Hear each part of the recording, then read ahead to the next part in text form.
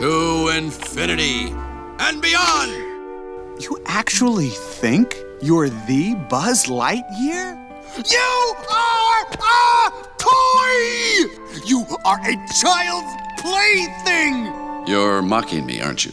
Whoa, hey, wait a minute. Being a toy is a lot better than being a space ranger. Over in that house is a kid who thinks you are the greatest, and it's not because you're a space ranger, pal. It's because you're a toy. You are his toy. And to him, you're his buddy, his best friend. And when Andy plays with you, it's like, even though you're not moving, you feel like you're alive, because that's how he sees you. Life's only worth living if you're being loved by a kid. But what happens when the kids grow up?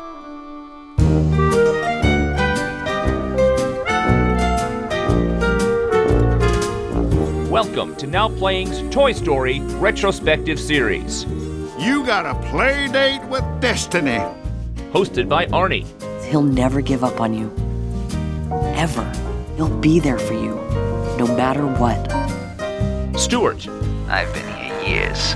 They'll never break me. And Jacob. You're my favorite deputy. A new podcast is posted every Tuesday, so come back each week for another new show. Then we'd better make sure we're there waiting for him. This podcast may contain detailed plot spoilers and mild language. The word I'm searching for, I can't say, because there's preschool toys present. We do a lot of improv here. Just stay loose, have fun, you'll be fine.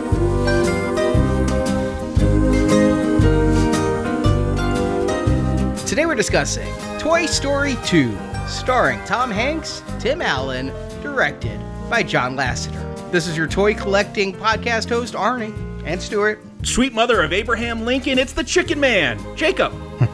So welcome back, Toy Story 2. Honestly, a movie I never asked for and never saw. I couldn't believe that they were going into sequel territory so soon. It felt like they were Disneyfying everything already, just going back to the well. So this is your first time seeing it? I saw a part of it in 2003. I went to the Game Developers Conference, and we were all camped out for free mice. I know that sounds silly as hell, but there was a gamer-specific mouse, and there were like 50 of us lined up most of the night, and somebody pulled out a portable DVD player, because those were a thing, and put Toy Story 2 on, and I was like, hey, I'm bored as hell. Can I watch that over your shoulder on this 4-inch screen? And I watched like a half an hour of it, remembered nothing.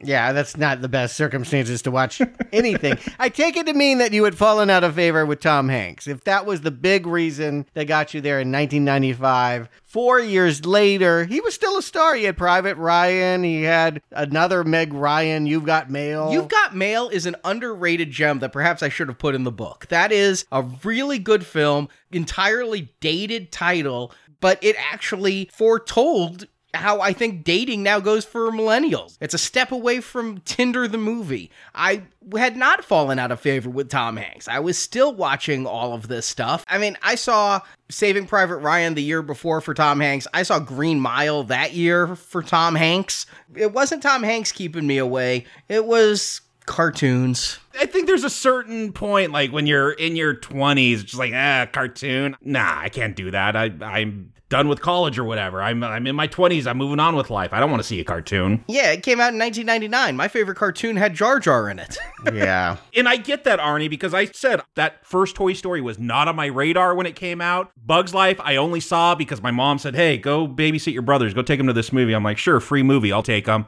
Toy Story 2 came out around Thanksgiving. We always go to a movie on Thanksgiving, our family. And again, there's a big range from me as the oldest to the youngest, 13 years younger than me. So big range. I'm like, let's go see Being John Malkovich. What a great Thanksgiving movie that's going to be. No.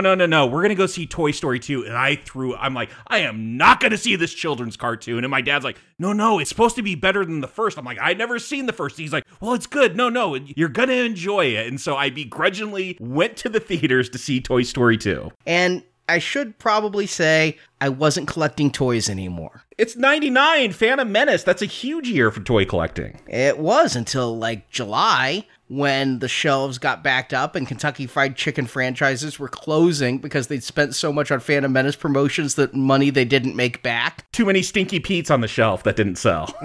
I stopped collecting toys for about a year and a half. I don't know if I knew that, really. Yeah, Phantom Menace burned me that bad, and I even was talking to people about selling my collection. They were offering me pennies on the dollar, so I didn't do it, thank God. But I was really burned on toys in general at that time. No, interesting. It should just be said that this movie wasn't intended to be the Thanksgiving Disney release that it was. It did grow on to be $245 million at the U.S. box office. That's even $50 million more than what the first movie did, and $80 million more than what Bug's Life did. Pixar had their biggest hit yet. It was destined to be a straight-to-tape affair. Well, it had started with Aladdin. If you remember, Aladdin had a quickie sequel that you had to get on VHS. With the voice of Homer Simpson as the genie. And then they made a part 3 where they actually got Robin Williams back. And that was ugly, too. Like, Robin Williams was pissed that they got Homer Simpson. Poor Dan Castanella. I know his name. I just keep calling him Homer. But do you really want to be the one doing the direct VHS? I mean, again, Lion King, they started doing Beauty and the Beast. That was just Disney's new MO. And it was profitable for him. And my understanding is Disney was the one, because they had a 3-movie deal with Pixar where they would distribute them. It was Disney who said, no, we don't want this. Just put it out to video. This doesn't count. There was a lot of fighting if this would count towards that deal they had or not. Interestingly enough, I took a few classes at UCLA in screenwriting just to, it's a good way of keeping your skills sharp. I had a class taught by Chris Webb, who is one of the credited screenwriters on this film. And, he was very proud to have his name on the film. I think he worked on it before they threw it all away, though. This movie had 2 movies, really. The one before and after. Well, it got thrown away twice. It was crazy that we even got this film.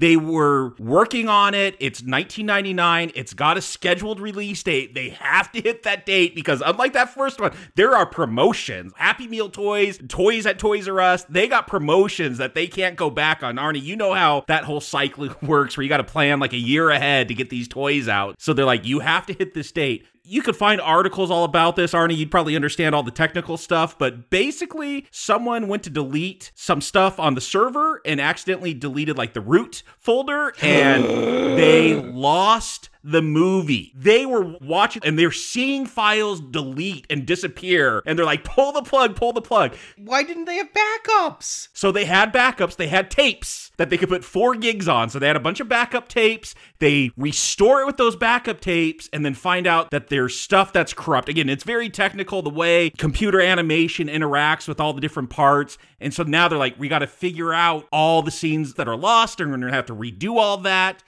Luckily, there was one of the technical directors. She had a newborn baby, so she was allowed to work at home. And these are not like a regular desktop that they're using. These are like massive, very expensive computers. But she was allowed to have one at home so she could work at home while she watched that newborn baby. And they said they call it the $100 million Volvo because they like carefully lifted this computer and like seatbelted it in, wrapped it in blankets. They drove 35 miles an hour, hazard lights blinking, hoping that a cop would like say what's wrong and escort them to Pixar because like they were so worried. They're like, this is the whole movie. And they were able to finally restore it with what she had on her computer. And then, yeah, they started working on it and they're like, this movie's not working. And they, after all this emergency repairs to what they had lost, they had to scrap a bunch of it and redo it. They weren't happy with the story, and that's the Pixar way. If it's not working, they will scrap it and start from scratch. Well, yes, a now playing the more you know moment.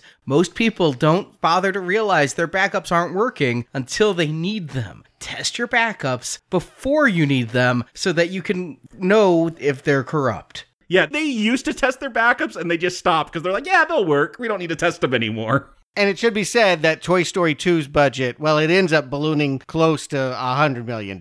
So it's much more expensive proposition. They've hired many more people. Pixar is growing and they need this one to be a hit. And it came down to one woman's computer. That is really amazing that was where all of that money was resting at a certain point in time. You never want it to fall on one computer being trucked into San Francisco. You know, I usually bristle when Disney buys more inventive properties like Marvel and Pixar, but if it took a Disney buyout to get them a decent IT department, thank God. But again, they're on the forefront of all this. No one else was really doing this. So yeah, learn from trial and error. I think what also happened was they finished Bug's Life. That was John Lasseter's priority. We need to get the next one out. It's going to be different. We're animating whole new worlds. That's my focus. And once they put that one out in 98, he could then turn around and say, all right, what have you guys been doing with this sequel that I've only kind of been following? And yes, what started out, I think, is a very humble idea. Again, if you were going direct to tape, not even DVD, like VHS, it probably was just a schlocky movie. And then I guess people saw potential. They kept adding ideas and... Yeah, Buster the dog. We talked about that puppy. Like, I guess he wasn't in the original cut, and he's kind of got a big scene in this one. Basically, the animators couldn't not care. They couldn't just make a junky Toy Story 2, and they wrote something that was pretty good, but wasn't coherent. And John Lasseter came in really with only about a year to fix this film. The first movie was done in 4 years. Toy Story 2, as we're watching it, more or less was put together in under 12 months. Doesn't it take like 2 months just to render the video? It's astounding. I don't know how they did it. They talk about people being up 48 hours at a time. When I read, Pixar's like, no, we tell our people to go home and rest. We just had very dedicated animators that would stay around the clock to do this. I don't know where the truth is. Like, a baby almost died, supposedly, because one of the animators was so exhausted, he forgot to drop the baby off at daycare and left it in the car when he went to work. And it was sitting in this, with the windows up. Oh, my God. Yeah, it sounded super stressful. Like, everyone got carpal tunnel syndrome from this. Wow. Whatever I think about this movie, it's not good enough to kill a baby. No, I mean, no movie is. Let's be clear about that. But yeah, I understand what it is to be under a tight deadline. And it sounds like it was an incredibly unfun movie to make. The worst scenario, but sometimes the best things come out of such stress. It wouldn't be the first movie that pulled it together when it looked like all hope was lost and disaster was certain. I mean, the story of the most beloved movie of all time, Casablanca, was that it was a train wreck bomb all the way up until it premiered. And lo and behold, this movie had a similar reception. It did not get the Oscar love. It should be said that Toy Story 1 was nominated for Best Screenplay as well as Best Song. All right, whatever. They didn't have a Best Animated Film Oscar at that time. They gave it a special award for its technical innovation. I don't remember what they called it, but it wasn't Best Animated Film. But this movie did not get any of that love, but it made more money, and it really started that debate. Is this one of those rare cases where the sequel was better than the original? I remember definitely weighing in that it was. When I saw this movie in Thanksgiving 1999, I was blown away. That's what I'd heard. I'd heard it was better than the original, and truthfully, it was something I'd always meant to get to, It really, Toy Story 2 flew under my radar. I was busy. I was making plans for my first trip to New York. I had a lot going on in 1999. But when Toy Story 3 came out, I was like, I really need to see these others because I'd heard Toy Story 2 was better and Toy Story 3 better still. So these are on my bucket list to get to. I just never prioritized them until they came up on Now Playing schedule. Now, welcome to today. We are here to do that. Arnie, give them the plot. Let's get into Toy Story 2. A few years have passed since Toy Story, and Woody is still Andy Davis's favorite toy. Andy is even going off to cowboy camp and wants to take his talking sheriff doll. But a tear in Woody's arm has him put up on the shelf, and Andy goes to camp alone. While Andy is gone, Woody gets mixed up with toys for Mrs. Davis's yard sale, and Ms. Davis knows not to sell Andy's favorite toy, even when offered $50 by local toy store owner Al McWiggin, voiced by Wayne Knight. But Al won't take no for an answer and steals Woody. See, Woody was the final toy Al needed to have a complete set of toys from the 50s puppet show Woody's Roundup. Al had Cowgirl Jessie, voiced by Joan Cusack, Horse Bullseye, and, still mint in box, Stinky Pete the Prospector, voiced by Kelsey Grammer. Now with Woody, he has a complete set, and Al can sell them for a high price to a toy museum in Tokyo. At first, Woody wants to return to Andy, but Jessie and Stinky Pete convince Woody that Andy will just grow up and Woody should stay with them, entertaining generations of children at the museum. So when a rescue party of Andy's toys come, led by Buzz Lightyear, Woody tells them he's decided to stay. but Buzz reminds Woody that a toy's purpose is to be a child's plaything. So Woody tries to return to Andy's house, but is stopped by Stinky Pete, who's tired of living in his box while other toys get played with. With help from the other toys, Woody escapes Al's shipping crate and takes Jessie and Bullseye with him back to Andy's house. And Woody says even when Andy outgrows his new toys, at least he and Buzz will still have each other as credits roll. And as credits start, we've talked about how Pixar goes for the beat that is not expected. I don't think that anyone was thinking we would end in deep space with the credits zapping at us like we're in a Buck Rogers movie. But they want to give us the beginning that the first movie was supposed to have. Remember, it was supposed to be Andy watching the Buzz Lightyear show and saying, "I want the doll." It's funny because to me, this just screamed Star Trek, the way the titles come out and the music and everything. And this would be the second late 1999 Star Trek parody with Tim Allen. This is when Galaxy Quest came out. This opening, to me, this is Pixar saying, yeah, we know we had limitations with that first one, but now watch this. There was Bug's Life the year before this, but I think people really wanted more Toy Story, and it's just so much bigger here with, Buzz flying through asteroids and all kinds of environments. I mean, this great scene with these robots around him, and robots pop out of their shoulders, and then little tinier robots pop out of their shoulders. I do feel like this is Pixar making a statement. The biggest thing to me, yes, there's a lot of detail. When your point of view Buzz Lightyear and he's looking through his helmet and sees the reflection of himself coming back, don't discount how hard it is to do a transparent, distorted reflection. I mean, they say that at one point Buzz goes to take Zorg's, his archenemy, his battery. It's very Indiana Jones looking with the golden idol in that first Raiders of the Lost Ark. And they said for him to have his hand just pass through that light, that was groundbreaking technology. I don't understand it all. They get very technical in the commentary, but they were doing amazing things apparently in this film with the animation. It's amazing what you can do with a full staff. I mean, that's part of the difference is they had a lot more money, and that buys a lot more people. And even though they were working with time constraints, I mean, they had several years where they made something, and I imagine parts of that story are here. I do know a lot of it came together right in the last 8 months, and you don't notice it. I mean, it does feel, if anything, more epic. It feels like this is well beyond what they were doing 4 years before. They had to have had some friends at Lucasfilm, though, because there's a lot of Star Wars here. When you get inside Buzz's helmet for that point of view shot, it sounds like Vader's breathing, and an eye pops out of a stone like Return of the Jedi. Yes, I thought about that. When Buzz blasts it, it's the sound effect of a TIE fighter firing. When the big doors open in the floor, it's the sound of an AT-AT walking. And even Zurg's power thing, when he's reaching in, it's the sound effect of Vader's interrogation droid and lightsabers. So they are completely Star Warsing up this opening. They're also Pixaring it up. I guess the benefit of using these computer animated models is you could throw them into other films. And so they talked about, Bug's Life had a lot of new environments, a lot of riverbeds with rocks. And so for the asteroids, they're like, we just took those models we made for Bug's Life and changed the angle and changed the lighting, and now they're an asteroid. I don't think we saw Zurg in the first movie, right? He was just implied to be this menacing figure. Yeah, he's referenced, but never see him. And now, he's clearly some kind of version of Darth Vader, and he's popping up here. Another shocker. I gotta say, I really didn't think Buzz Lightyear would be blown in half with a mound of poop on legs. Well, I remember all these films, they'll open up with some huge, I guess the last one didn't, that was a mismemory, but I know 3, it's going to open up with a big action scene, and then you cut, and it's just the toys, and that's what they're imagining. I thought that's what this was going to be, but they're actually playing I don't know if they call it a Super Nintendo. It's obviously a Super Nintendo, though. It looks like a Super Nintendo from the top. I put that down as well. But I didn't know what I was watching because we learned last time Buzz Lightyear is a toy.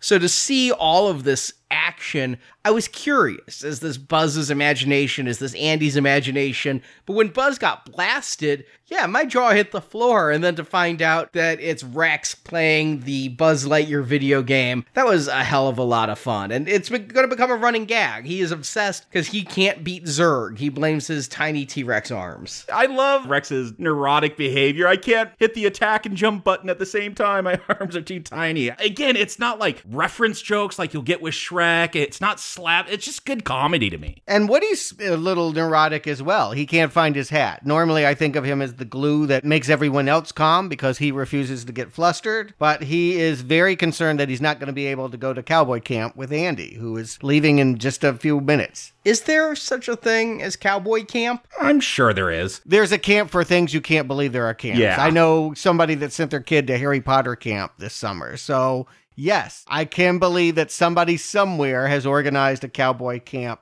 Again, this has always felt like a reference out of time. I've never felt like the 90s in any way. Yes, there were Westerns. Thank you, Kevin Costner. But I don't think that they were ever marketed towards children or kids' entertainment. No, I don't think Kurt Russell's Tombstone was aimed at youngins. No, I think this was the thought of how the 50s became the 60s. Kids were playing with cowboys, loving Howdy Doody, and then lo and behold, the space race changed all of that, and they wanted Star Trek. Do kids still play with Lincoln Logs, too? I mean, I noticed there were Lincoln Logs and Mr. Potato Heads. 1999, my youngest nieces and nephews were 6, 7, and they were video game zombies. I guess he's got a Super Nintendo, so it's got to be in the 90s, but it feels kind of timeless. It's 4 years after the first Toy Story when this is released. I don't think 4 years have passed.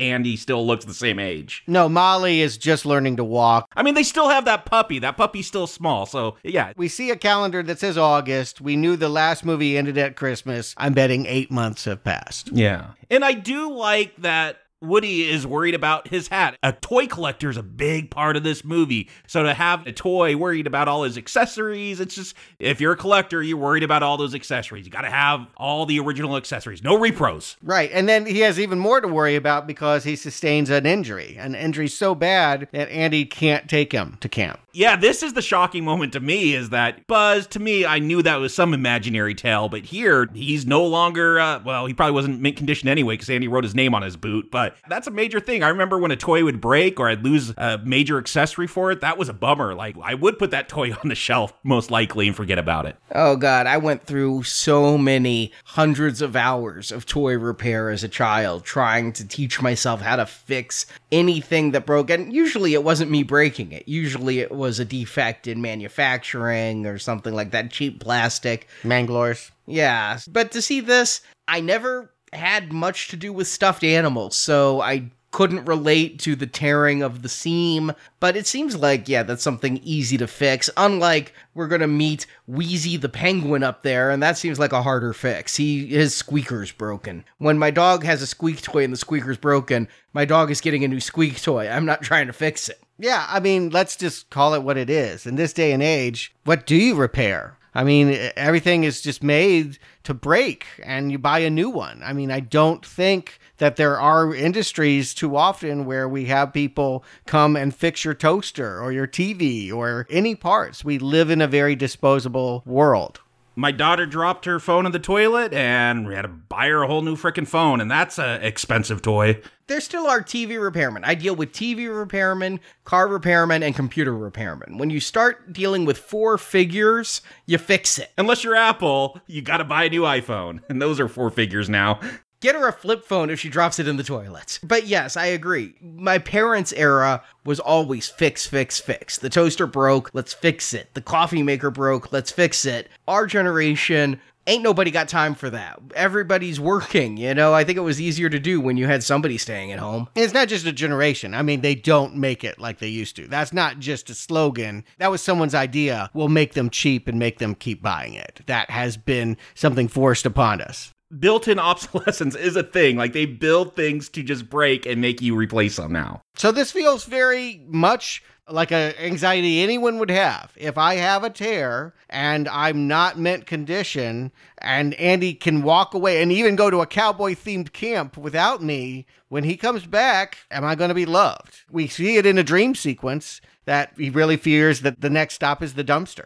And again, good animation there. It gets a little psychedelic and everything. Yeah, I love he falls into a trash can with a bunch of arms and they start dragging him down. Again, they had that little exorcist moment in the first Toy Story, and they're not afraid to go a little bit horror. And I want to just say, while we're talking about the animation, it is clearly a step up. I can't believe they did this in such a short time because the lighting, the rendering, it's only been 4 years, but it's almost like an entire generation of animation improvement has happened here. That dog, the puppy, is so much better here than so much better. Yeah. we had with Sid's dog last time. Yeah, but that's also true even if you look at the shorts. The one that they put out in 1984 compared to the one that won the Oscar in 1988, you can see every 4 years there is a quantum jump. And so that's exciting. If we were doing a Pixar series, I think that we would see that even today with, I guess the most recent would be the one that we saw last summer, Incredibles 2. They always are upping their technical prowess. Just the use of color, their palette choices, the way that they have kind of the yellow for the sunlight and then pops of red in it and everything. Yeah, the color seems more saturated in this one. It felt a little washed out in Toy Story 1. Here, yeah, it just feels richer. Mm-hmm. And they're in a new house. It is not the same Andy's room, but I think that they're close. They wanted to make it similar. Yeah, I feel like they maybe moved across town as opposed to a different state. That's my impression anyway. It still has Al's Toy Barn. That's what I can tell you. Is the same local ad that we saw for Buzz Lightyear in the first movie. He is still out there pushing his wares on TV. And once I hear that voice, and I know, hello, Newman, I know that this guy's going to be a villain. I mean, poor Wayne Knight, but Jurassic Park, Seinfeld for years, and to a degree, his role in Basic Instinct, he's just never going to play a good guy. Yeah, and, it's an interesting take on the villain. Last time Sid was, it was obvious. He had a skeleton on his shirt, and he blew up toys. He had those nasty teeth, and he snarled and laughed and made his sister cry. This is a more subtle take. He's an adult. He's a nerd. He's someone that ostensibly loves toys, fetishizes them. That's what I find so shocking with this one is the villain. And I love this film. And I remember one of the selling points because, Arnie, I was getting into Star Wars collecting too because of the Phantom Menace. And my dad's like, well, it's about a toy collector. You'll love it. Except he is the villain. It's weird because this is Disney Pixar. They are going to merchandise the hell out of this film. They're going to make a lot of money off of collectibles for this film. But it is kind of an anti-collector mentality throughout it. Like the collector is the villain. Don't lock those things up in the box. Let them be free. It was not too long after this that they started selling Toy Story statues for hundreds of dollars at the Disney parks. I did go to eBay today, and I always go to the sold ones because you can put whatever price you want trying to sell something, but I'm like, Toy Story, and let's look at the sold. Let's sort by highest. There was a Buzz Lightyear with the new utility belt, like we see in this one. It sold for $10,000. I was trying to figure out why that was going for $10,000, but then there were other Toy Story toys and collectibles. Yeah, $1,000, hundreds of dollars. There is a whole collecting market for this. And the MSRP on a lot of this stuff is hundreds of dollars. Disney can become an expensive collecting hobby. And so to mock the ones that line their pockets is an interesting choice. Yeah, I like the anti-commercialism, but then I'm like, it's also Disney, though, so I don't know how seriously I could take it. Yeah, methinks they protest too much about this. I think they're more than fine with overcharging for things. Here's what they do. It's not just that he's a collector. That isn't his flaw. His flaw is he's a thief. Yeah, like with Sid, where I'm like, no, he's a creative kid, but he's going to blow his toys up, so maybe that's what makes him bad. Yeah, they got to make him a thief, and that's what really tells you he's bad. It's a little protracted, but yes, they introduced this Wheezy the Penguin, who, I'm sorry, but yeah, he is the 25-cent bin at a yard sale. Mom is right to take him off the shelf. 25 cents? I'll let a kid take it for free. Exactly, but we see her go through all the toys. She doesn't pick any of our favorites. She picks the things that Andy does not play with, and so he will not miss that they sell at this yard sale. I do not think she's doing something cruel behind his back by hosting this yard sale, but through a series of circumstance, because basically Woody is a hero that doesn't want to let his friend Wheezy go, he rides in there, gets stuck on a table, and then, yes, Al comes lowballing, a terrible trick of grabbing a bunch of junk and saying, I'll pay you 50 cents for this. Really, he's ripping her off right there. And then when she still says no and puts it in a lockbox, he breaks in and steals it. Stuart, you've never run a garage sale or sold anything on Craigslist because that's all that happens to you is people trying to lowball you. I don't hold that against him, but yeah, the fact that he steals Woody, who wrote in on Buster That Dog, which was, again, this was something during the rewrite to have The dog, you think of Sid's dog, that's going to be scary and it's going to attack the toys. The fake out here is that it's friends with the toys. They interact with them. They, as much as a dog can know that they're alive, he knows they're alive. And yeah, Woody goes riding him like a horse and sneaks in there, but ultimately gets caught. I think it's important that what we see Woody doing here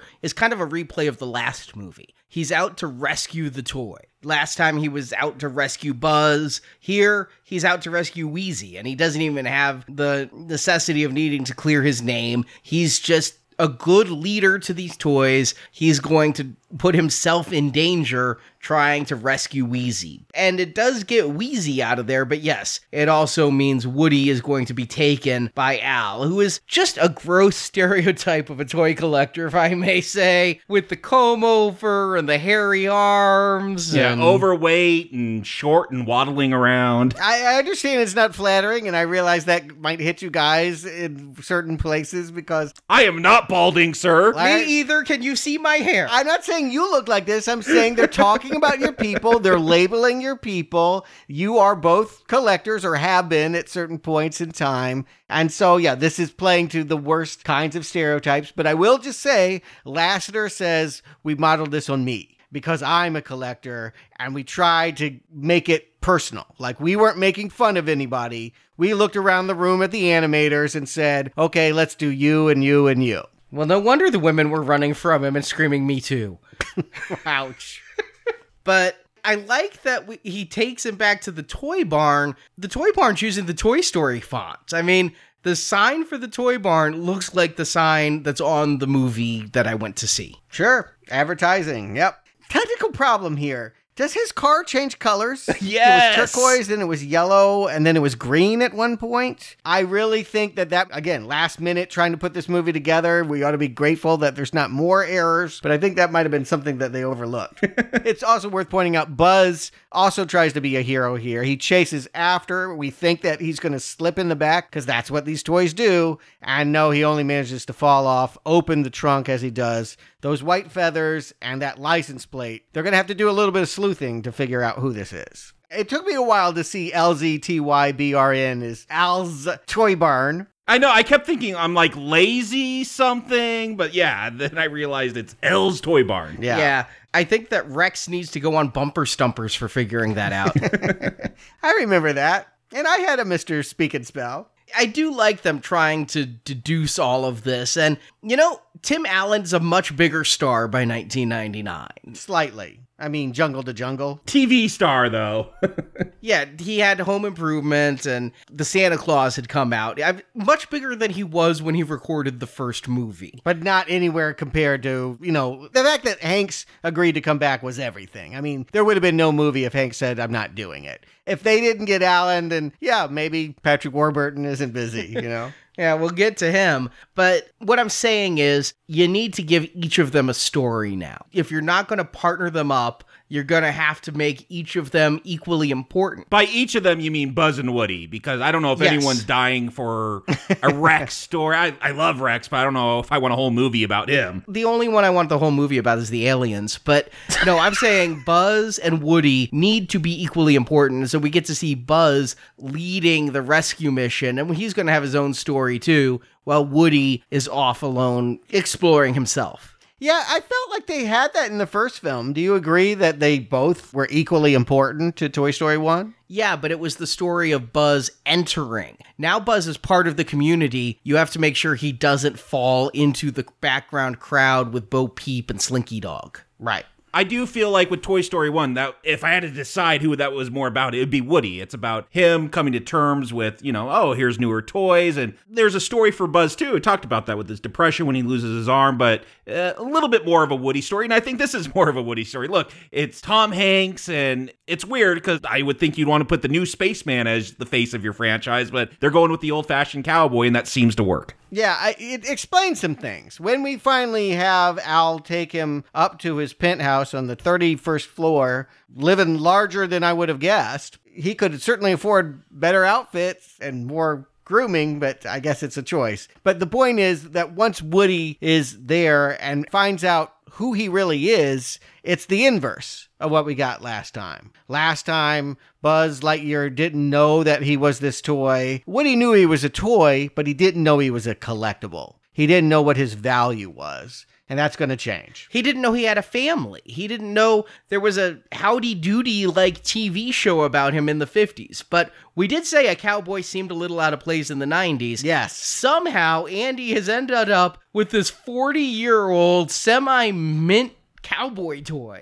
I love that, actually. That explains so much. I don't know why. It was just slightly bugging me that a child of the 90s would have such a fascination. And the truth is, they're not trying to tell us every child of the 90s did. This is specific to Andy and his missing father. I'm going to just hypothesize. There is something in the relationship that he's seeking there. This is what's weird to me, though. This is where I'm like trying to figure out the logistics, which is a losing game. I understand that. But this show is really popular. Al's trying to put together a complete set. I would think Woody's Roundup, that would be the main toy that was produced the most of, but this seems to be like the only one he could find. There's eBay. I feel like there would be more of these Woodies around to find. I agree completely. I was thinking that you'd be able to find a Woody in box. That would be the one that was most common. I think Prospector Pete, the one that goes on the clearance rack, would be the hard one to get. I don't know. You know stories about the Rancor Keeper who was supposedly on pegs years after the Star Wars line was discontinued by Kenner. So, and that one's still a pretty cheap toy to get even on card. Yeah, but if you look at the old G.I. Joe toys, the G.I. Joe himself is the easiest one to get. When you start getting into some of the other characters who I can't name off the top of my head, those are really rare.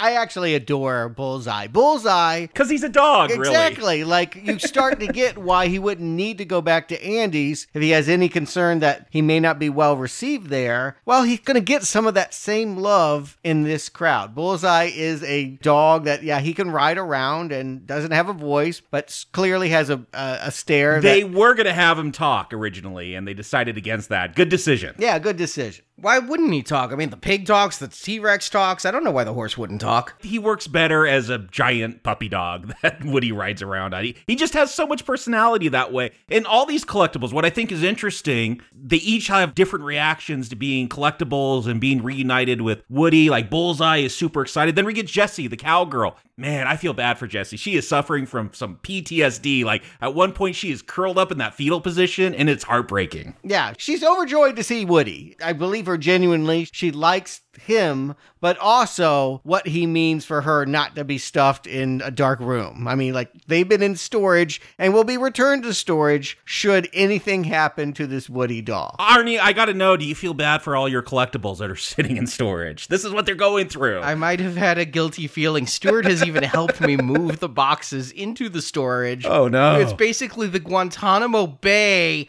of toys. You're an accomplice. It was endless.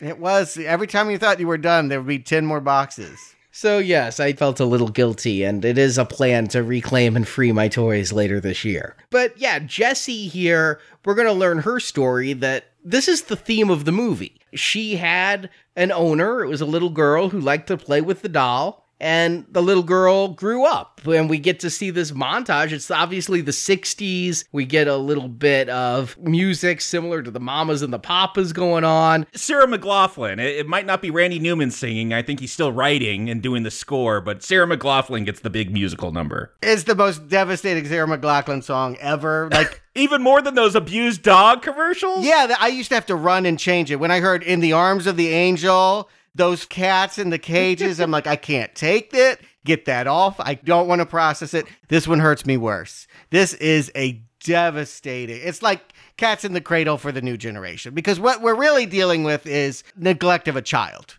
We see Jessie as this child who loves Emily, and when Emily would rather put on makeup with new human friends, and she ends up dusted under the bed, it just hurts in the core. Again, they're doing what they did so well with the first one where, okay, what if a toy lost its owner? What would it feel like? You're exploring the emotions of a toy, but then there's also real life emotions built into that. And I thought about my daughters, because one, I can't believe this is happening. She's moving in those teenage years, very worried. And the other one is still 8. And so they just have different interests. And you see that with Emily and Jesse. Like, Emily's getting older and she replaces her dolls with makeup. And the 8-year-old now, she's like, older sister doesn't want to play with me anymore, because they just have different interests and they grow apart. And that's a part of growing up, and friendships come and go, especially when you're in elementary school and middle school and all that. So they nail both just this fantasy element of what would a toy feel in the situation, but man, then they nail you with that human emotion, and it's heartbreaking. See, yeah, I never took this as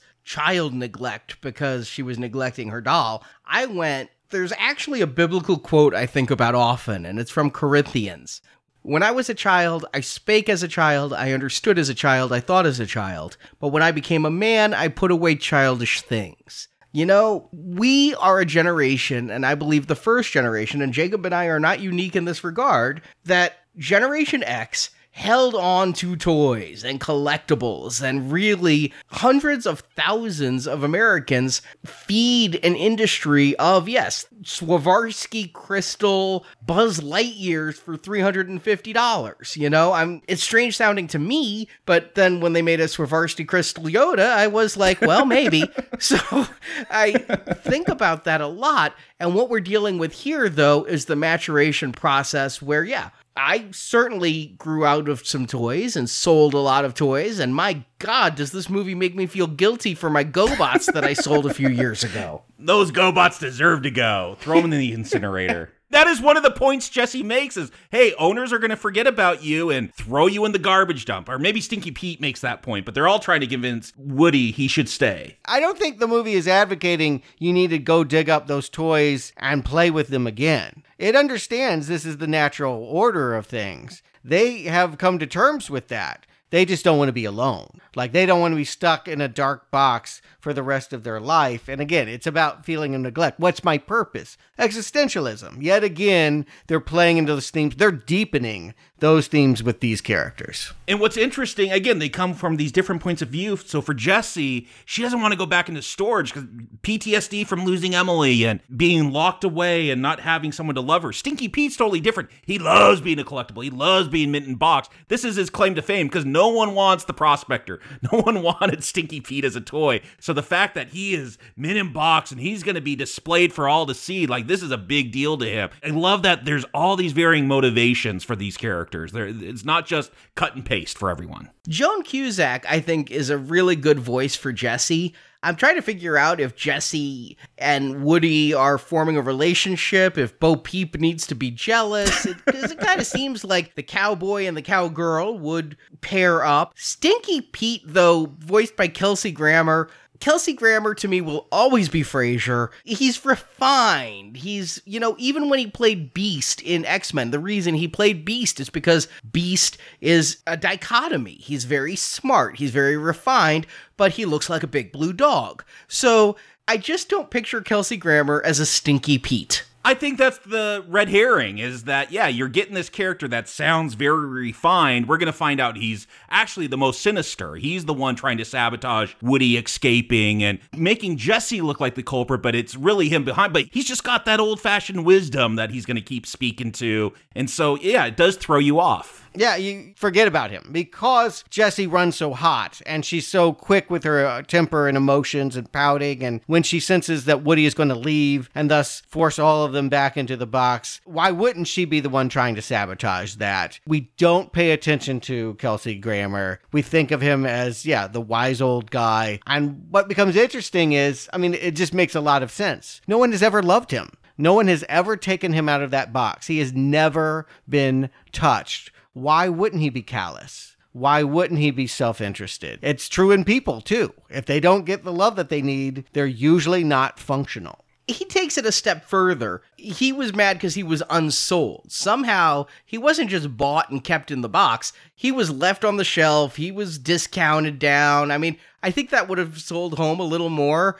I have some of those Star Wars figures that Jacob was talking about, and the funny thing is I'm paying hundreds of dollars for them, but there's like 8 price stickers on them that started at $2.99, and each one's like 50 cents down until the top one says like $1.49, and then somebody markers through that. So somebody paid 75 cents for this thing. I think that would have helped sell. Nobody liked Stinky Pete. Nobody wanted to buy Stinky Pete.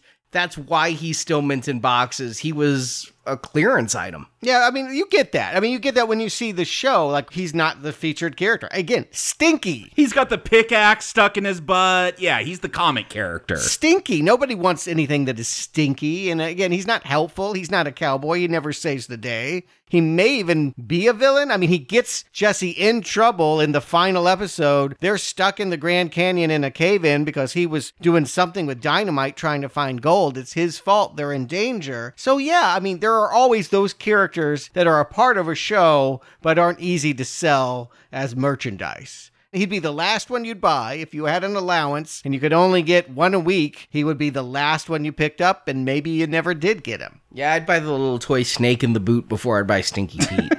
For sure.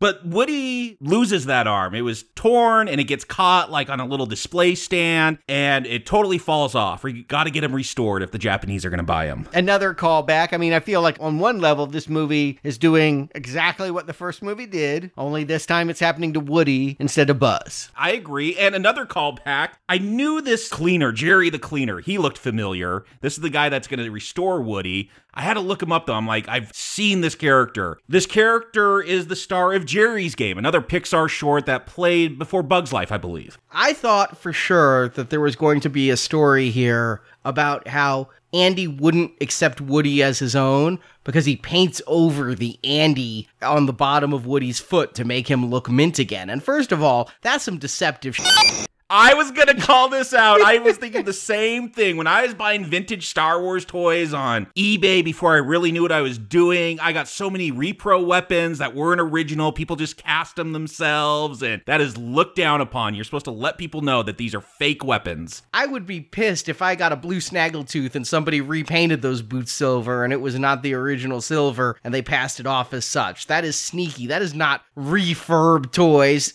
Fixing a seam that had the stitches, that's acceptable. Repainting the bottom of the boot, that's deceptive. Yeah, which Al is. That's exactly what you want in a villain. This is a guy that stole him from the lockbox and has done lots of unethical things since then. And again, the significance of having Andy's name erased, because the whole mystery, will Woody go back home when he has the chance, or does he get that pole of fame and recognition? We saw that he likes getting all that attention. We saw that in the first Toy Story, and he's tempted by that again.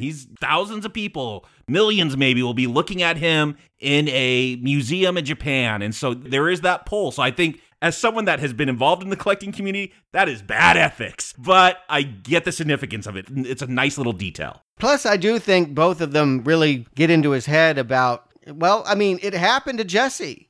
You know, to her, owners lose interest. Why would Andy always play with you? And Stinky Pete makes the point. Is he going to take you to college? You're going to go on his honeymoon? At some point, this comes to an end. What you have with him is not forever. What you can have with us is. And we found out Woody's Roundup went out of popularity. It was canceled on that cliffhanger because of Sputnik. And that all the kids were into space toys after that. Yeah, it's just the cycle of life. And this movie is not demonizing that. It understands very well. What I respect about Toy Story 2 is it's not trying to say, you guys are bad for being fickle and throwing away your toys. No, we all do it. It's a part of it. If you live in this world, in this day and age, at one point, you're going to be disposable. And what are you going to do about it? How do you talk about this with children? This is a great place to start. Yeah, I think this is much less traumatic than The Lion King or Bambi, where you get to see the parents slayed and the children go on. But this is the circle of toy life. And I do think it's deeper than those. I do think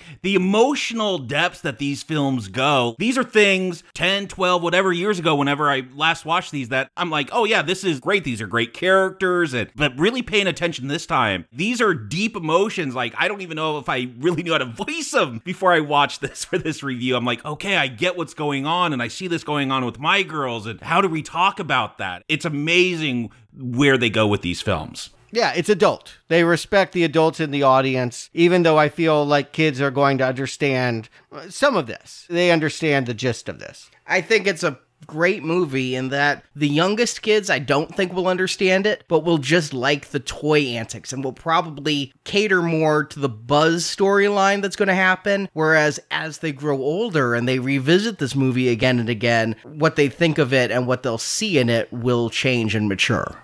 And I think we get a bad rap that a lot of people say, oh, now playing you host, you don't like animated films. Who's the target audience for that? And I feel like this really is all ages in the best sense of that term. Because yes, the little kids, they'll like all the little funny antics and chases and all that. And adults, there's just a lot of things to really delve into. Let me be clear. I love the chase too. When we see Buzz leading the toys across that crowded street wearing the safety cones, that's a really exciting sequence. That's a thrilling moment. They'll stop in patterns that make the traffic do all kinds of wonky things. Yes, it's funny stuff. And I was watching this with my wife. She truly does have an animation bias. You know, when we do Akira and talk about anime, ooh boy, she does not like that stuff. But she was like chuckling and enjoying herself during this. And she went in like, oh, I don't want to watch these stupid cartoons. But there's a lot of humor here. Like they get to Al's toy barn and they're just toys. They're too small, too light to like activate the door. And so, yeah, a lot of neat little obstacles they got to solve. And I think it's like the first movie. What Woody is going through is what Buzz goes through. It's just pitched different. What Buzz, his existential crisis is when he gets to that aisle. I mean, that is a powerful moment when he sees hundreds of himself lining that aisle, and it just hits home that, yeah, you're nothing special. In fact, that one's got a utility belt. Yeah, he's outdated all of a sudden. The newest thing is there, and they do make a joke. You know, at one point, Barbie's going to explain to him, oh yeah, there's so many Buzzes because toy stores vastly underestimated the demand for this toy, which was a direct reference to what happened with the first film and in the marketing. Yeah, but it looks like Buzz is about to go on discount. There's too many of them. If he was truly in demand, it would be like the Cabbage Patch Kid craze where you just can't keep them in stock. It would be more like Turbo Man from Jingle All the Way. Oh, who knows? This is Al's Toy Barn. I don't know if we can judge national sales based on what's going on in this local... This isn't even a national chain. Yeah, it's one store, as far as I can tell, that makes the owner get in a chicken costume to sell it on TV. But this is just cool postmodern stuff. When Buzz faces what Woody had to face last movie, an annoying guy from outer space who doesn't know he's a toy. Yeah, I thought it was interesting because so much of Buzz's character in the last film was him thinking he wasn't a toy. And this is really weird because we keep going back. Well, I'm going to go back to Lethal Weapon. But you take a character that's suicidal and he's not suicidal anymore. Now what do you do with him? Listen to our reviews to see what we think they do with Mel Gibson's character. But it's a similar problem with Buzz because he thought he was a real thing and now he knows he's a toy. But that was so much of his character. You know, what do you do with him now? Oh, put him back in that situation, but on the side of Woody. And Arnie, I don't know if you were thinking Star Trek, but they did say that Woody meeting Woody, this is a direct reference to The Enemy Within with Kirk versus Evil Kirk. I got a lot of Star Trek off the beginning. I didn't put that one together. What I find interesting is all the other toys, Potato Head, Rex, Slinky Dog, Ham, they can't tell when Buzz gets replaced. They're just like, oh, where'd you get the nice belt? But I think Ham is a little smitten with Barbie. Oh, I love when they roll up to Barbie. First of all, they're like, I think we went down this aisle. No, it's pink. Remember Toys R Us used to do, like, there were gendered aisles, and you could tell when you were in the girls section because of that. Oh, they still do. I mean, if you go to Walmart, there's the pink aisle, and there's the action figure aisle that doesn't have a shred of pink in it. But I love that. Yeah, all the Barbies, I guess Mattel realized their mistake and said, yes, use Barbie, please. Because there's the whole dollhouse. And again, my wife's like, oh my gosh, I had that house. And getting nostalgic over all these Barbie toys. But this is funny stuff. They are smitten by Barbies. And they're not turning her into Sarah Connor, which is what you suggested they were going to do in Sid's room last time. They aren't changing the way we think of the property. I had never heard Barbie speak before, but this is what I imagined her to sound like. And there was a talking Barbie that was very controversial because it would say, math is hard. Yeah, you're going back to the 60s. But... No, I'm talking 90s. Are you sure? I'm 100% yes. sure. 100. Yeah. The Simpsons did a whole episode on that. Like, it was such a big thing. They also don't make her what I would probably do if I were writing this, which is Pam Anderson. Just a complete ditz. Because, you know, Barbie's proportions are not humanly possible. So I would have probably gone the Baywatch Babe route. I mean, they don't quite go there. I mean, there are Barbies like in bathing suits swimming, but the way they animate her and tells they pay attention. They played with some Barbies because that was a very stiff doll. Like my sisters had Barbies, and once in a while, like, this is boring, this is dumb. They don't bend like a G.I. Joe does. But the way she walks is very stiff. When she's driving, she can't bend her fingers because it's just a molded hand with the like fingers out. It's these little details that really sell it. And I felt like in the last movie they cheated with articulation. Bo Peep should not be able to bend mid-forearm. I can't bend mid-forearm. I don't know how she does. And so the fact that they're sticking to the articulation points of the doll, I like that a little bit more. It makes me smile. It's a funny bit, but it is only a bit. I was surprised they kind of get rid of Barbie as soon as she joins them. She does not become part of the team. She does not want to go back with Andy. It's just all here so they can do a Jurassic Park riff with Rex chasing after the car. Oh, that was great. Well, I mean, Rex was inspired by Jurassic Park, and they're like, we have to do it. If there's a car and a dinosaur, we have to do it. I'm sorry. That was my biggest laugh out loud moment in this movie. Didn't see it coming. But it's a neurotic T-Rex, which makes it even funnier. Well, I like the fact that the first thing he sees when he walks in this toy store is like, oh, there's the hint book for the video game. Yeah, the strategy guide. And he gets mad. He's like, no one can play this game without spending more money. Like, he's calling out the dark side of toy marketing. I mean, I just think there's a lot of subversiveness going on in this movie. Which I like. Again, I don't buy into it too much because it's Disney, but this is the Steve Jobs, the hippie, the Pixar side. I do like that they're willing to make these comments and make these jabs. And I just want to point out, they're not Disney yet. Disney is giving them half the money and is distributing the movies. Again, they were the ones saying, we're going to put this out on VHS and on DVD. Yeah, they're still giving them notes. But this is still an independent Steve Jobs kind of side project company. They have their own voice up until 2006. When Toy Story 3 comes, you can call it Disney. Right now, this is Disney being one of many people making suggestions to what Pixar is doing as an independent company. Yeah, after Toy Story, I said when we reviewed Toy Story, when I saw that, I didn't know what a Pixar was. I knew what Disney was, and they were at the beginning logo of that film. The success of that changed everything. By the time A Bug's Life came out, Pixar was its own thing. And kind of like how Marvel Studios started out, Iron Man was distributed by Paramount and Hulk by Universal, but they were the production studio until Disney bought them. That's what we got going on here with Pixar, too. I remember reading interviews with Lasseter, who's like, can't wait to get out of this Disney contract because Universal is just waiting to give us a lot of money. Again, they had a 3-picture deal because Disney was putting this out originally for home viewing and not going to theaters. They said this one doesn't count in our 3-picture deal. We're going to essentially get your 4th movie too. They counted half the money though that they took. Yeah, it's dirty. I can understand why they didn't want to work with Disney, but 7 years later they did sell to them and are still with them now, and Lasseter's not there, so there you go. But Buzz does have his own crisis here because he's left behind, and the one with the utility belt goes on. And again, just like last time, he thinks he's going after Commander Zurg. And the toys start to get onto him a little bit by the time that they're breaking into Al's penthouse.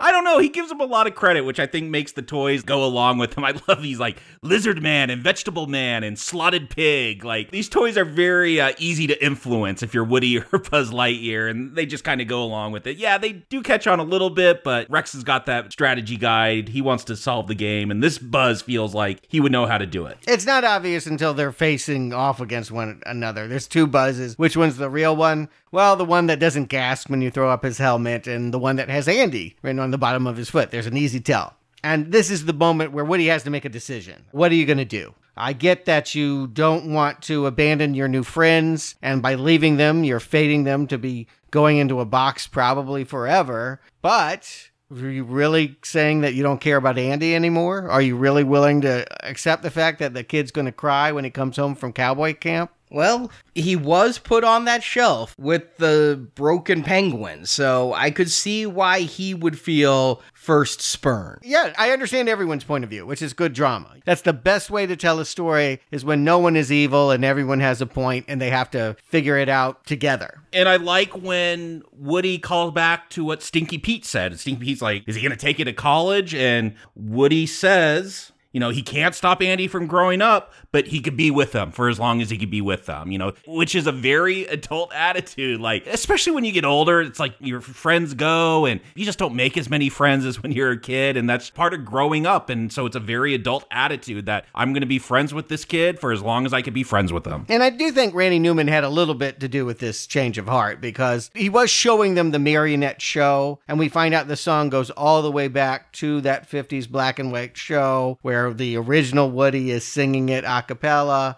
Those notes. I've noticed Randy Newman does all the music in this. He's still very much involved, but because he's not singing his own stuff, it's better. Yeah, I like it a lot more. I don't mean to make that sound uglier than it is, but I do feel like his compositions are stronger than his voice. He doesn't have a bad voice, but I think for this movie, it works better with other voices. Yeah, and certainly that they're bringing in a female perspective. Sarah McLachlan was definitely the way to go with When She Loves Me. I mean, I heard the demo version with Randy, and it's awful. But Woody changes his mind pretty quickly. The toys do not get too far before Woody realizes maybe being behind glass and watching the children. And I think it's Buzz who got to him. He throws back in Woody's face, life's only worth living if you're being loved by a kid. Right, that was what was sold to him last movie, and it makes sense to remind Woody now that he seems to have forgotten that. The other thing that's happening in Woody's favor, Jessie is starting to perk up to the idea that she could come with. She doesn't want to go in the box, but yeah, if I can go home and Molly, there's a little girl that might love me. All right, I'll give that a shot. I don't know why Woody didn't offer that up in the first place. Just be like, yeah, come with me.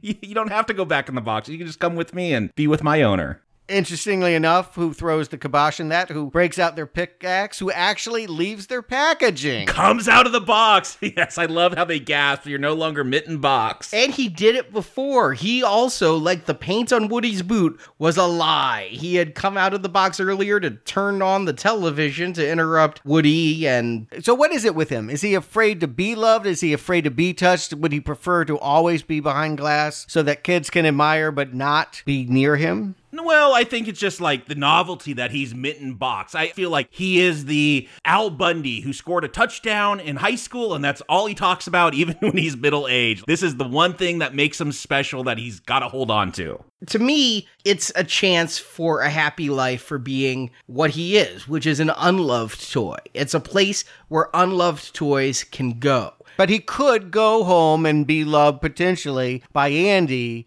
He doesn't want to change that identity. He is still holding on to his anger and saying, I don't want children to touch me. I don't think that Andy would love him. I think part of the chip on Stinky Pete's shoulder is he's Stinky Pete. No boy wanted him. Nobody bought him in the 50s, let alone today. It could be that fear of rejection. So you put up that wall. Again, getting into some very human emotions is that he went unloved. You read these stories, especially like these orphanages in Romania, and these kids like come to America and like they can't deal with being in a family because they were rejected for so long. They're very antisocial. It's some heartbreaking stories that you could read about, but that's how I see Stinky Pete. He was rejected so much. He's got this wall. He needs a lot of therapy so he could cuddle up to someone. I see him that way too. I don't see him as made unlovable. He wasn't bought because he was unlovable. He wasn't bought because he wasn't the star. And so he was outshone. It ended up becoming this chip on his shoulder that walled him away from accepting any kind of love. I don't think he looks as going to Japan as it's just going to be me and my friends. I don't think he has friends. I don't think that he has let love into his heart. I think being in that box has made him very, very callous. Regardless, he uses that pickaxe to seal the air vent, and they're going with Al because he comes back, packs him up, doesn't have time for a shower. They're off to Japan. And I don't want to think of Wayne Knight without a shower. That's a long flight. I don't know where the Tri-County area is, but that's a long flight to Japan no matter what. That I did like how they were traveling first class, custom foam inserts. And so now, yeah, we're in the full climax. Woody's got to get away from Pete, and he's got to bring Jessie with him, and how are they going to do that? Complicating the matter is when the real Buzz got out of his packaging to join them in the penthouse, he accidentally unleashed Zurg, who appears atop the elevator to fight Utility Belt Buzz. And again, I just like the writing here, like the first time with the magnifying glass. The fact that Zurg was set up at the beginning in that video game sequence, I never pictured him getting loose and becoming his own nemesis in the film. And I love the fact that Rex, who was playing the video game, finally gets the kill. Like, it's not for either Buzz to win this fight. Well, you get the most obvious Star Wars reference first, though. Yeah, I am your father. But I love that when Rex knocks him off, he's like, I beat Zurg! And whichever Buzz it is there, I think it's utility belt Buzz, just goes, Father. Yeah, no, he's the one that, to him, this is all real. This is not some Toy Story line. He doesn't know what Star Wars is. He's not a toy. Yeah, as the rest of the toys are going to steal a Pizza Planet truck to get to the airport, Zurg and Utility Belt Buzz are just playing ball, father and son reunited. Yeah, that was a cute way to write him out of the rest of the story, because you wouldn't want too much of two Buzzes. Yeah, getting too buzzed is a bad thing. It is, certainly when you're driving. And it's another car chase. Lots of callbacks here. I mean, Pizza Planet delivery truck, even the little aliens hanging off of the rearview mirror. Yeah, I remember these aliens being such a big deal in Toy Story. They have not been in this film up to this point. I'm like, when are they coming back? And that's how they write them back in. They're hanging from like the rearview mirror. And now we got not just one alien, you got 3 of them now. It was really by popular demand. The Bugs Life people were doing press junkets all over the world, and all they were seeing was not Buzz and Woody. It was those damn little green guys. And they said, we got to figure out a way somehow. And this was the way they figured it out. Yeah, I loved seeing them again and use the power wand to talk about the gear shift to get the car going. For all the work it took to get the toys to the penthouse, though, getting back home seems pretty easy for them. Well, you don't want a big, long journey home. A lot of people didn't like that in Return of the King, which has a lot of ending stuff there after the climax. But this is the risk. Like now, okay, the toys, they got in cones and snuck across the street. I could go with the... Now they're driving, but it's such a fun scene. Like, I actually don't mind it. I go with it. Yeah, they can't see when they're pushing the pedals and one's yelling out directions. It's totally reckless and cartoonish, but it's a lot of fun. They've been able to up their game with 4 years of additional technology. Yeah, I definitely are seeing more of like the big scale destruction of Incredibles in these little moments here. Again, that would have been another 4 or 5 year leap. And just look at how much more craziness they could do on the streets than they can do here, which is so much more than they could do the last chase. I mean, again, they get better and better. And I think we see maybe a genesis of Monsters, Inc. when they get to the airport and they go into this whole baggage claim. If you've seen Monsters, Inc., there's this big chase scene with these doors that monsters use to go through to get to the real world.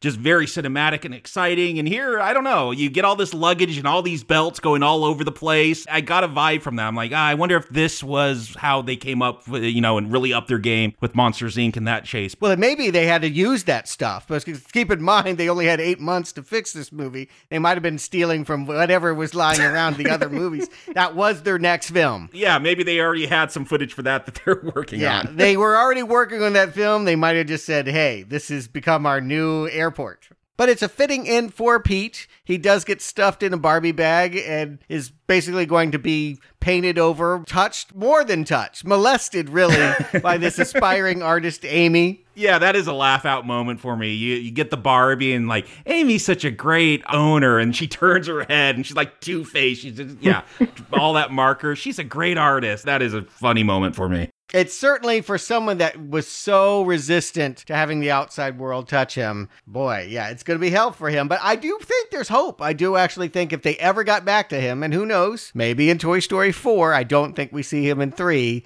it may be that he's softened. I'd like to believe that anyway. But they still got to get Jessie. She has been loaded up on the plane, and Bullseye is going to ride them right up to the door as it's taking off. Yeah, it's an exciting scene of jumping out of the cargo hold, and I expected there to be more of the, landing gear retracting and things, but it's just a matter of needing to fall out of there, and Buzz is down there trying to, I don't know if he's going to catch them, but he's going to assist. He caught his hat. And the writers, directors, they all credited Joan Cusack for really helping this Jessie character. She was more passive. She was more of a damsel in distress during this scene. And Joan was like, no, she's a cowgirl. She's got to be more active and participate more in escaping this plane. And so, yeah, they changed things and incorporated that. Well, I like it. I like how she is an equal. And she is not Woody's love interest as I would have expected. Yes. She is caught Buzz's eye. I guess Buzz has come around to the Old West. My wife could not believe this. Yeah, Buzz, his wings pop out. She's like, they just gave him a boner. I'm like, it's a metaphorical boner, but yes, she was shocked by that. Sure, why not? I like much about this epilogue. Obviously, they got to get back to the house, not through a chase, but just implied a shot out the window that they basically steal this luggage carrier, drive it all the way back to Andy's new home, and Andy gets back from camp and immediately runs to that shelf. He would not have rejected Woody. All of that fear was misplaced, and he's even more delighted to see that he has a cowboy horse and a cowgirl as well. He names her Bazooka Jane, actually. She's not called Jessie. He doesn't know about the history of the show. And he fixes Woody's arm now. Now he's got bulging biceps, at least in one arm. Yeah, Woody got torn again. I love that. Like, that stuffing is not even. He's got that big old muscle now. The only thing that didn't really work for me, I like Mrs. Potato Head adopting the aliens. I like the fact that Rex doesn't need to play the video game anymore. We got two Seinfeld people here, not just Wayne Knight, but the voice of Mrs. Potato Head was George Costanza's mom. Yeah, I had to look that up. I'm like, I know that voice. How do I know that voice? Estelle Harris, how do I know that name? Oh, yes, it's George's mom who... I'll never not think of the Sponge Bath Master of My Domain episode.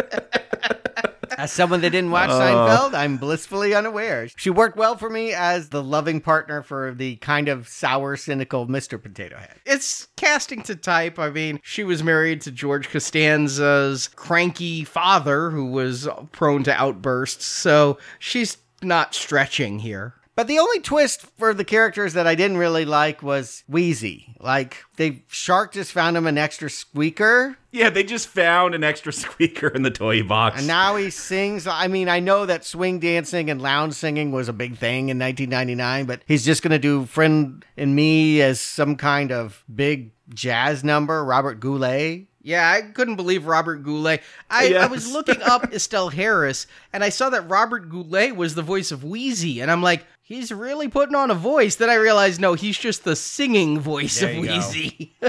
But with all of this merriment, with all of the happy ending stuff, they're not going to leave you without the thought of what we've been through and the fact that some of this can't be resolved. Buzz and Woody are last seen looking out the window, watching Molly take her first steps, and it's a reminder that, yeah, the kids are going to age. Did he make a mistake? His conclusion is it's fun while it lasts, and in the end, at least I'll have Buzz. Yeah, they show, I love the little shot of Bullseye with his legs. There's a letter for Andy on each of the hoofs, and he mixes them up. It's telling me that, yeah, for now they're safe, that Andy still loves them, that he's going to accept these new toys. And I don't know, maybe Molly, they'll get passed down to her. But they didn't paint over the inevitable pain. I mean, it's coming. We all know that there will be sadness, and I think we're going to see that. Oh, I know there will be, yes.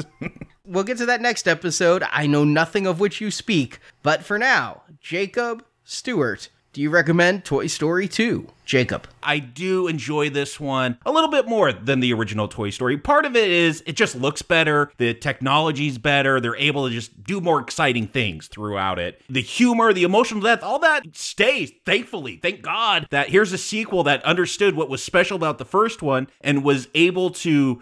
Yeah, maybe they recreated a little bit. They do have some similar beats, but they're able to just look at different aspects of growing up, of just psychology, just human emotions and what we go through, going through life, which it's amazing it keeps that up to the depths that it does as a sequel. Usually you might worry about that going away, but they don't here, and because it does look a bit better, the action scenes are a bit more dynamic. I laughed a bit more in this one, and yeah, those emotional depths and that anti-commercial slant that it gives. Like, even me as a collector, there are certain collecting types, they're just a little, they're like Al. You want to stay away from them. I've been to Comic-Con and been around those people. So I enjoy this one a bit more than the original Toy Story. So yeah, that definitely makes it a recommend. Stuart. It could have easily been a straight-to-tape movie, right? Disney might have been right. This seems like a lazy cash-in. Almost every plot point is just a reversal of what happened in Toy Story 1, only now it's happening to Woody instead of Buzz. Instead of a brat blowing up action figures, you have a nerd objectifying the toys. It seems lazy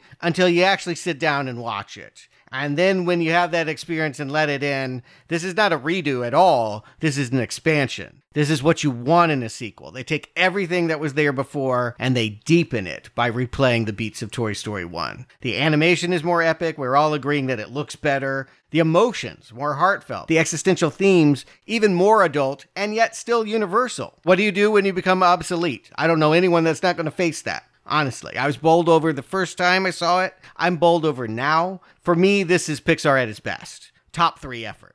I haven't seen them all. I should say that I'm not ranking all of Pixar. I haven't seen all of Pixar, but of the ones I've seen, Up, Ratatouille, and Toy Story 2, top shelf Pixar, in large part because they refuse, really, to shy away from the difficult stages of life. Cartoons always want to celebrate childhood, and this movie does too, but this one's going to give you aging, death, rejection, all that stuff that you don't want to think about. It's here. And yeah, they'll keep it funny, but all that cute stuff, it's there for you to enjoy in spite of how tragic Toy Story 2 really is. It works as comedy and as something darker. Not unlike Empire Strikes Back, it's the better installment in the trilogy. And yeah, I'm previewing my thoughts about Part 3. I like it, but this is as good as Toy Story is going to get. Well, I haven't seen Part 3 yet, but I can say that I definitely respect Toy Story 2 a lot more than Toy Story 1. I thought Toy Story 1 was a great technological achievement, but a lot of the story points I felt were kind of rote.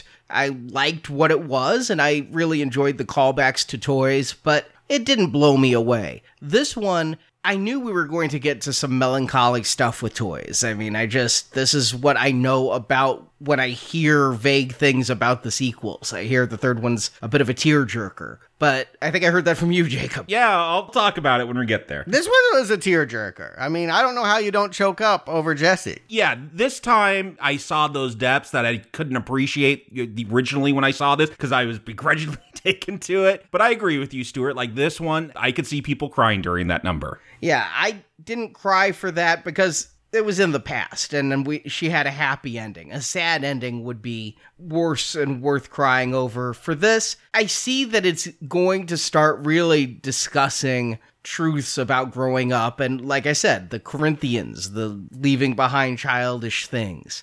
It makes me feel for the toys more than the first one did. I agree. It is a Godfather 2 scenario where we all thought Godfather 1 was better, but... You can make the case, though. Yes. That's the point. You can argue it's 2 really good films, and you can pick which one's better, and that rarely happens with the sequel. And this one had the bloopers I was looking for, although a little too many of them relied on flatulence. My favorite was the Bug Story one, where... A part 2 we're never apparently going to get. Maybe Ants is the spiritual sequel. Remember that with Woody Allen? It looked awful. I never saw it. I've never seen it because it looks so bad. Oh, it's as bad as you expect. I saw it. I saw B-Movie. I've seen so many. And yet I skipped the Toy Stories. Go figure. I'm skipping the good ones. You make interesting choices, Arnie. Speaking of terrible, how is the Buzz Lightyear directive movie that Disney finally did get the next year? Yeah, they finally got a cartoon series. It lasted 65 episodes, about 2 seasons, something like that, but it was kicked off with a 70-minute feature, Buzz Lightyear of Star Command was the name of the series. And what's interesting is the beginning of this 3 episodes, I guess it's kind of a movie, is it starts with the computer animation. You see all that, and it's very meta. Like, they got that plastic clamshell that Disney movies used to come in when they were on VHS, and all the toys, they're like, wow, Buzz, you got a movie, let's put it in and watch it. And then it goes to cell animation, and not good movie-worthy cell animation, just standard TV cell animation. And it kind of reminded me of, not that Ryan Reynolds Green Lantern movie, but it had that concept of the Green Lanterns, where you had a bunch of space cops or space rangers, I guess, and Zurg's the major villain, and they got Tim Allen for this first feature to do the voice, and he's a loner. It's weird because I'm like, again, if you try to reconcile this with the Toy Story universe, I don't know how this works, but Buzz, he's just a regular space ranger. He's in full, I'm real, I'm not a toy. They're not bouncing off each other like toys, like in the films. This is just a space adventure, and he's a loner, and then he gets a group of space rangers that he's compatible with. They got those Martians, Arnie, so if you want more of those little green men, they're called LGMs. You get a lot of those little green men in this cartoon, but I don't think I want them that bad. Here's the thing. I watched it on YouTube because it's up there, and I'm like, let me read the comments. You never read the comments on the internet, people, but I'm like, I should read the comments to see if people actually like this, because I'm like, this is for young children. This is not all ages. This does not have those emotional depths that we've been talking about. This is for kids. And all the comments were like, people, I loved this cartoon. It's great that I could watch it again. I'm like, that made me feel old because this came out like in 2000, and people were talking about being 4 years old in 2000. So I felt old just watching it and reading through the comments. But if you got kids and they want more Toy Story, I watched a regular episode as well. Tim Allen does not stay for the whole series. They get Patrick Warburton, Putty from Seinfeld. So many Seinfeld people coming into this franchise. But he takes over as the voice of Buzz. But it's just like their adventure of the week. And yeah, there's a lot of Zurg that they're fighting. And it's for little kids. It's not great. Yeah, well, I watched as much as I could stand. I saw about 20 minutes of it. That's an episode. Yeah, well, it was the movie version, but yeah. Oh, yeah. I wish I only watched 20 minutes. Yeah, what was good about it was this is exactly the kind of cartoon they would use to launch a toy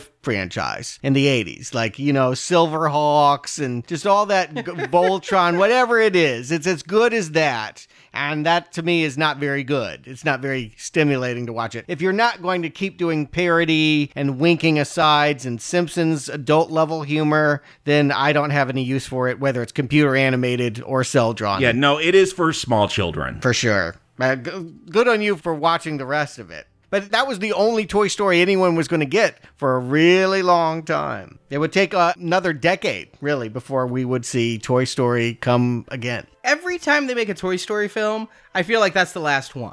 They did the first one, and I'm like, well, they're going to go do other stuff. Then they did part 2, and I'm like, okay, a duology. And I never thought they'd do part 3. Part 3 came out, and I was like, okay, a trilogy. We're done. Now part 4, what more could they have to say about toys? Yeah, I always associate Pixar with kind of being sequel adverse until now. Now it feels like they did Finding Dory. We got 3 of those Cars films. Like Toy Story felt special because there's a sequel. Now Incredibles got one. I don't know, Ratatouille. What's he doing fighting some pest control guy? Let's find out, I guess. We'll see where Pixar goes, but that always feels like a step down when you have to rely on so many sequels. You can find out what I think about Part 4s when you listen to our show this Friday. Lethal Weapon 4 is out.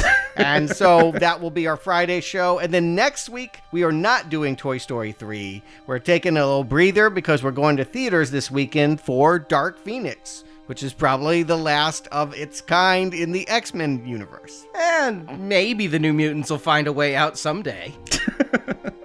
Not this year. I hear they're doing reshoots with Ryan Reynolds. Sure. Deadpool gonna show up? Yeah, that's what I'm reading. Or is Pikachu gonna show up?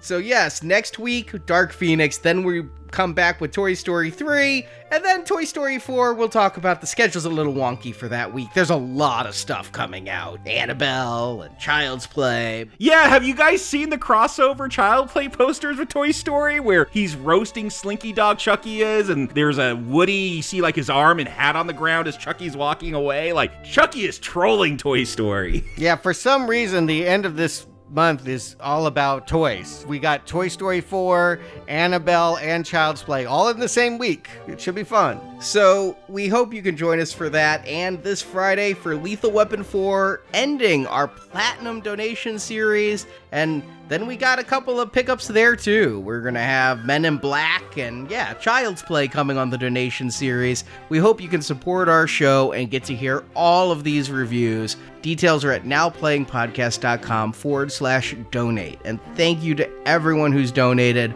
Without your support, there's no way we could be doing the sheer number of reviews we do and keeping them at the runtime we have and the quality we strive for. So thank you to everyone. If you can't donate, head to Facebook or Twitter and thank someone who has, because they're making this show possible. And Jacob Stewart, thank you for joining me. Until next time, you've got a friend in us.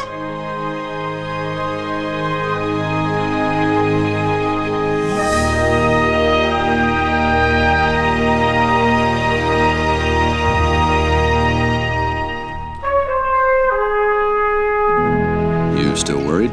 About Andy? Nah. It'll be fun while it lasts. I'm proud of you, cowboy. Besides, when it all ends, I'll have old Buzz Lightyear to keep me company. For infinity and beyond. Thank you for listening to this Now Playing Podcast movie review. I have been chosen. Farewell, my friends. I go on to a better place. If you enjoyed this show, you can help us out by leaving us a 5-star review on Stitcher, Podbean, iTunes, or your other podcast store of choice. If your kid loves you so much, why is he leaving? Want to hear more reviews like this one? You can find hundreds of other movie reviews at our website, nowplayingpodcast.com. In the vacuum of space, they cannot hear you scream!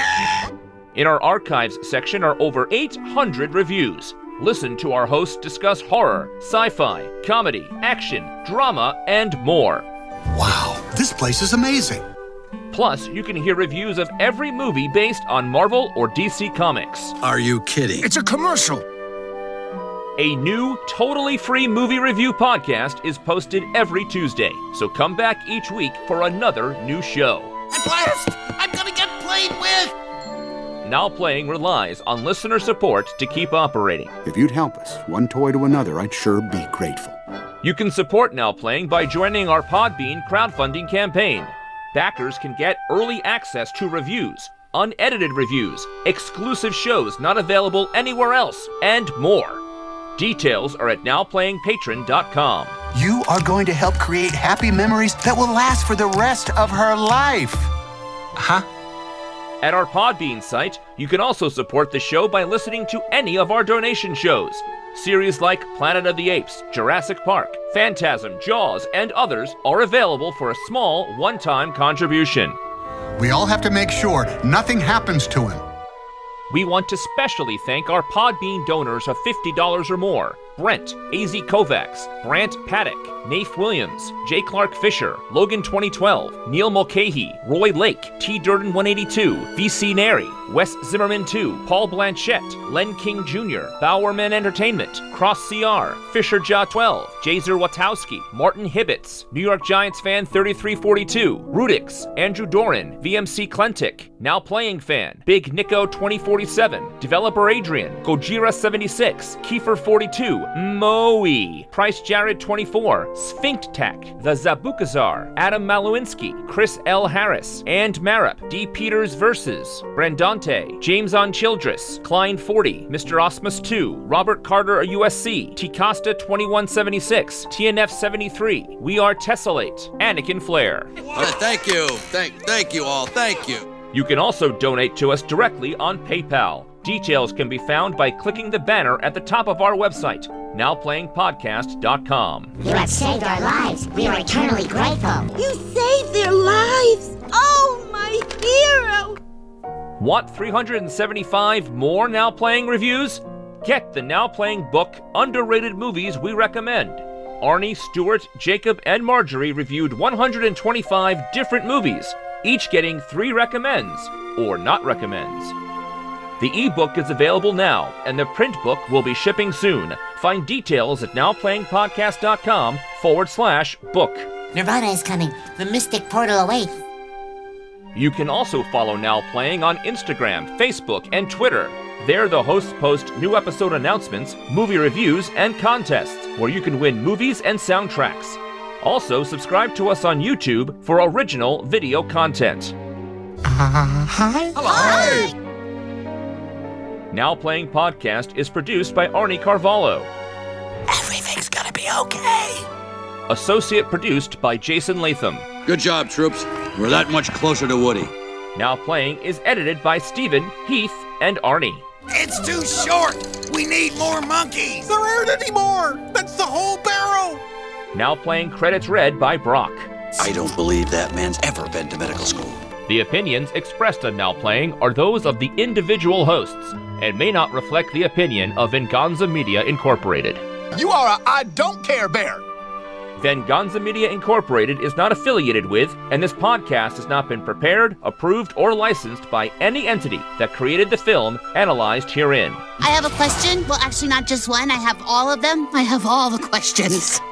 All movie clips and music included in this podcast are the intellectual property of the respective copyright holders. They are included here for the purpose of review, and no infringement is intended. Authority should derive from the consent of the governed, not from the threat of force. Now Playing Podcast is an exclusive trademark of and may not be used without the expressed written permission of Venganza Media Incorporated. Chutes and ladders. Now playing is a Venganza Media production, copyright 2019, and no part of this show may be reproduced, repurposed, or redistributed without the written permission of Venganza Media Incorporated. All rights reserved. So long, partner. Kaboom. He's actually from another Pixar short, Gerald's Game, which played before Bug's Life. The Stephen King movie? No. About the S&M guy? Let me make sure it's called Gerald's Game. Yeah, be sure of that. It is Gerald. It's Gerald something. I mean, they had The Shining in the first one, so I wouldn't be surprised. It begs a bizarre comparison. Yeah, you say Gerald's Game, I think of one thing. Jerry's Game, they call it. Okay. I'll redo that. That Woody meeting Woody, this is a direct reference to The Enemy Within, with Spock versus Bad Spock in Star Trek. I think The Enemy Within was Kirk versus It was Bad Kirk Kirk. versus Kirk. Okay. With I've never seen it. Yeah, that's what I remember as well. I'm like, evil Spock was Mirror Mirror. Yeah. Oh, okay. Sweet mother of Abraham Lincoln, it's the Chicken Man, Jacob. Don't be talking to me about Abraham Lincoln. We just got a 31-foot statue of Abraham Lincoln dropped in our town. Thing's scary. Scary. And there's a dude in a sweater vest. It's like Steve Carell from the 40-Year-Old Virgin standing next to a 31-foot Lincoln. Freaky as hell. I mean, the guy standing next to him is wearing sneakers. Why is a guy it's supposed to be Modern Man meets Lincoln. And Modern Man's holding the Gettysburg Address, but the Gettysburg Address is withered and old, and Lincoln looks young. What the is this nightmare? I didn't realize I was going to trigger you with that opening. I don't even have any. I haven't even seen it yet. Oh my God! They closed down Madison. I heard. Oh, it's a nightmare. Okay, It's truthfully, it's nightmare-inducing Lincoln. Lincoln's a scary looking. He had like this disease. You know, he was like tiny. The show's gone off the rails so quick. 1,000 Corpses. Okay. And his wife was nuts too. Mary Todd. Really? We're gonna gossip about insane Mary Todd? No, he is supposedly a homosexual too. Yeah, like, let's go get there. All the gossip. Yeah. Welcome to Lincoln Cast. You hit a trigger with the Lincoln. I had no idea we were going to go there.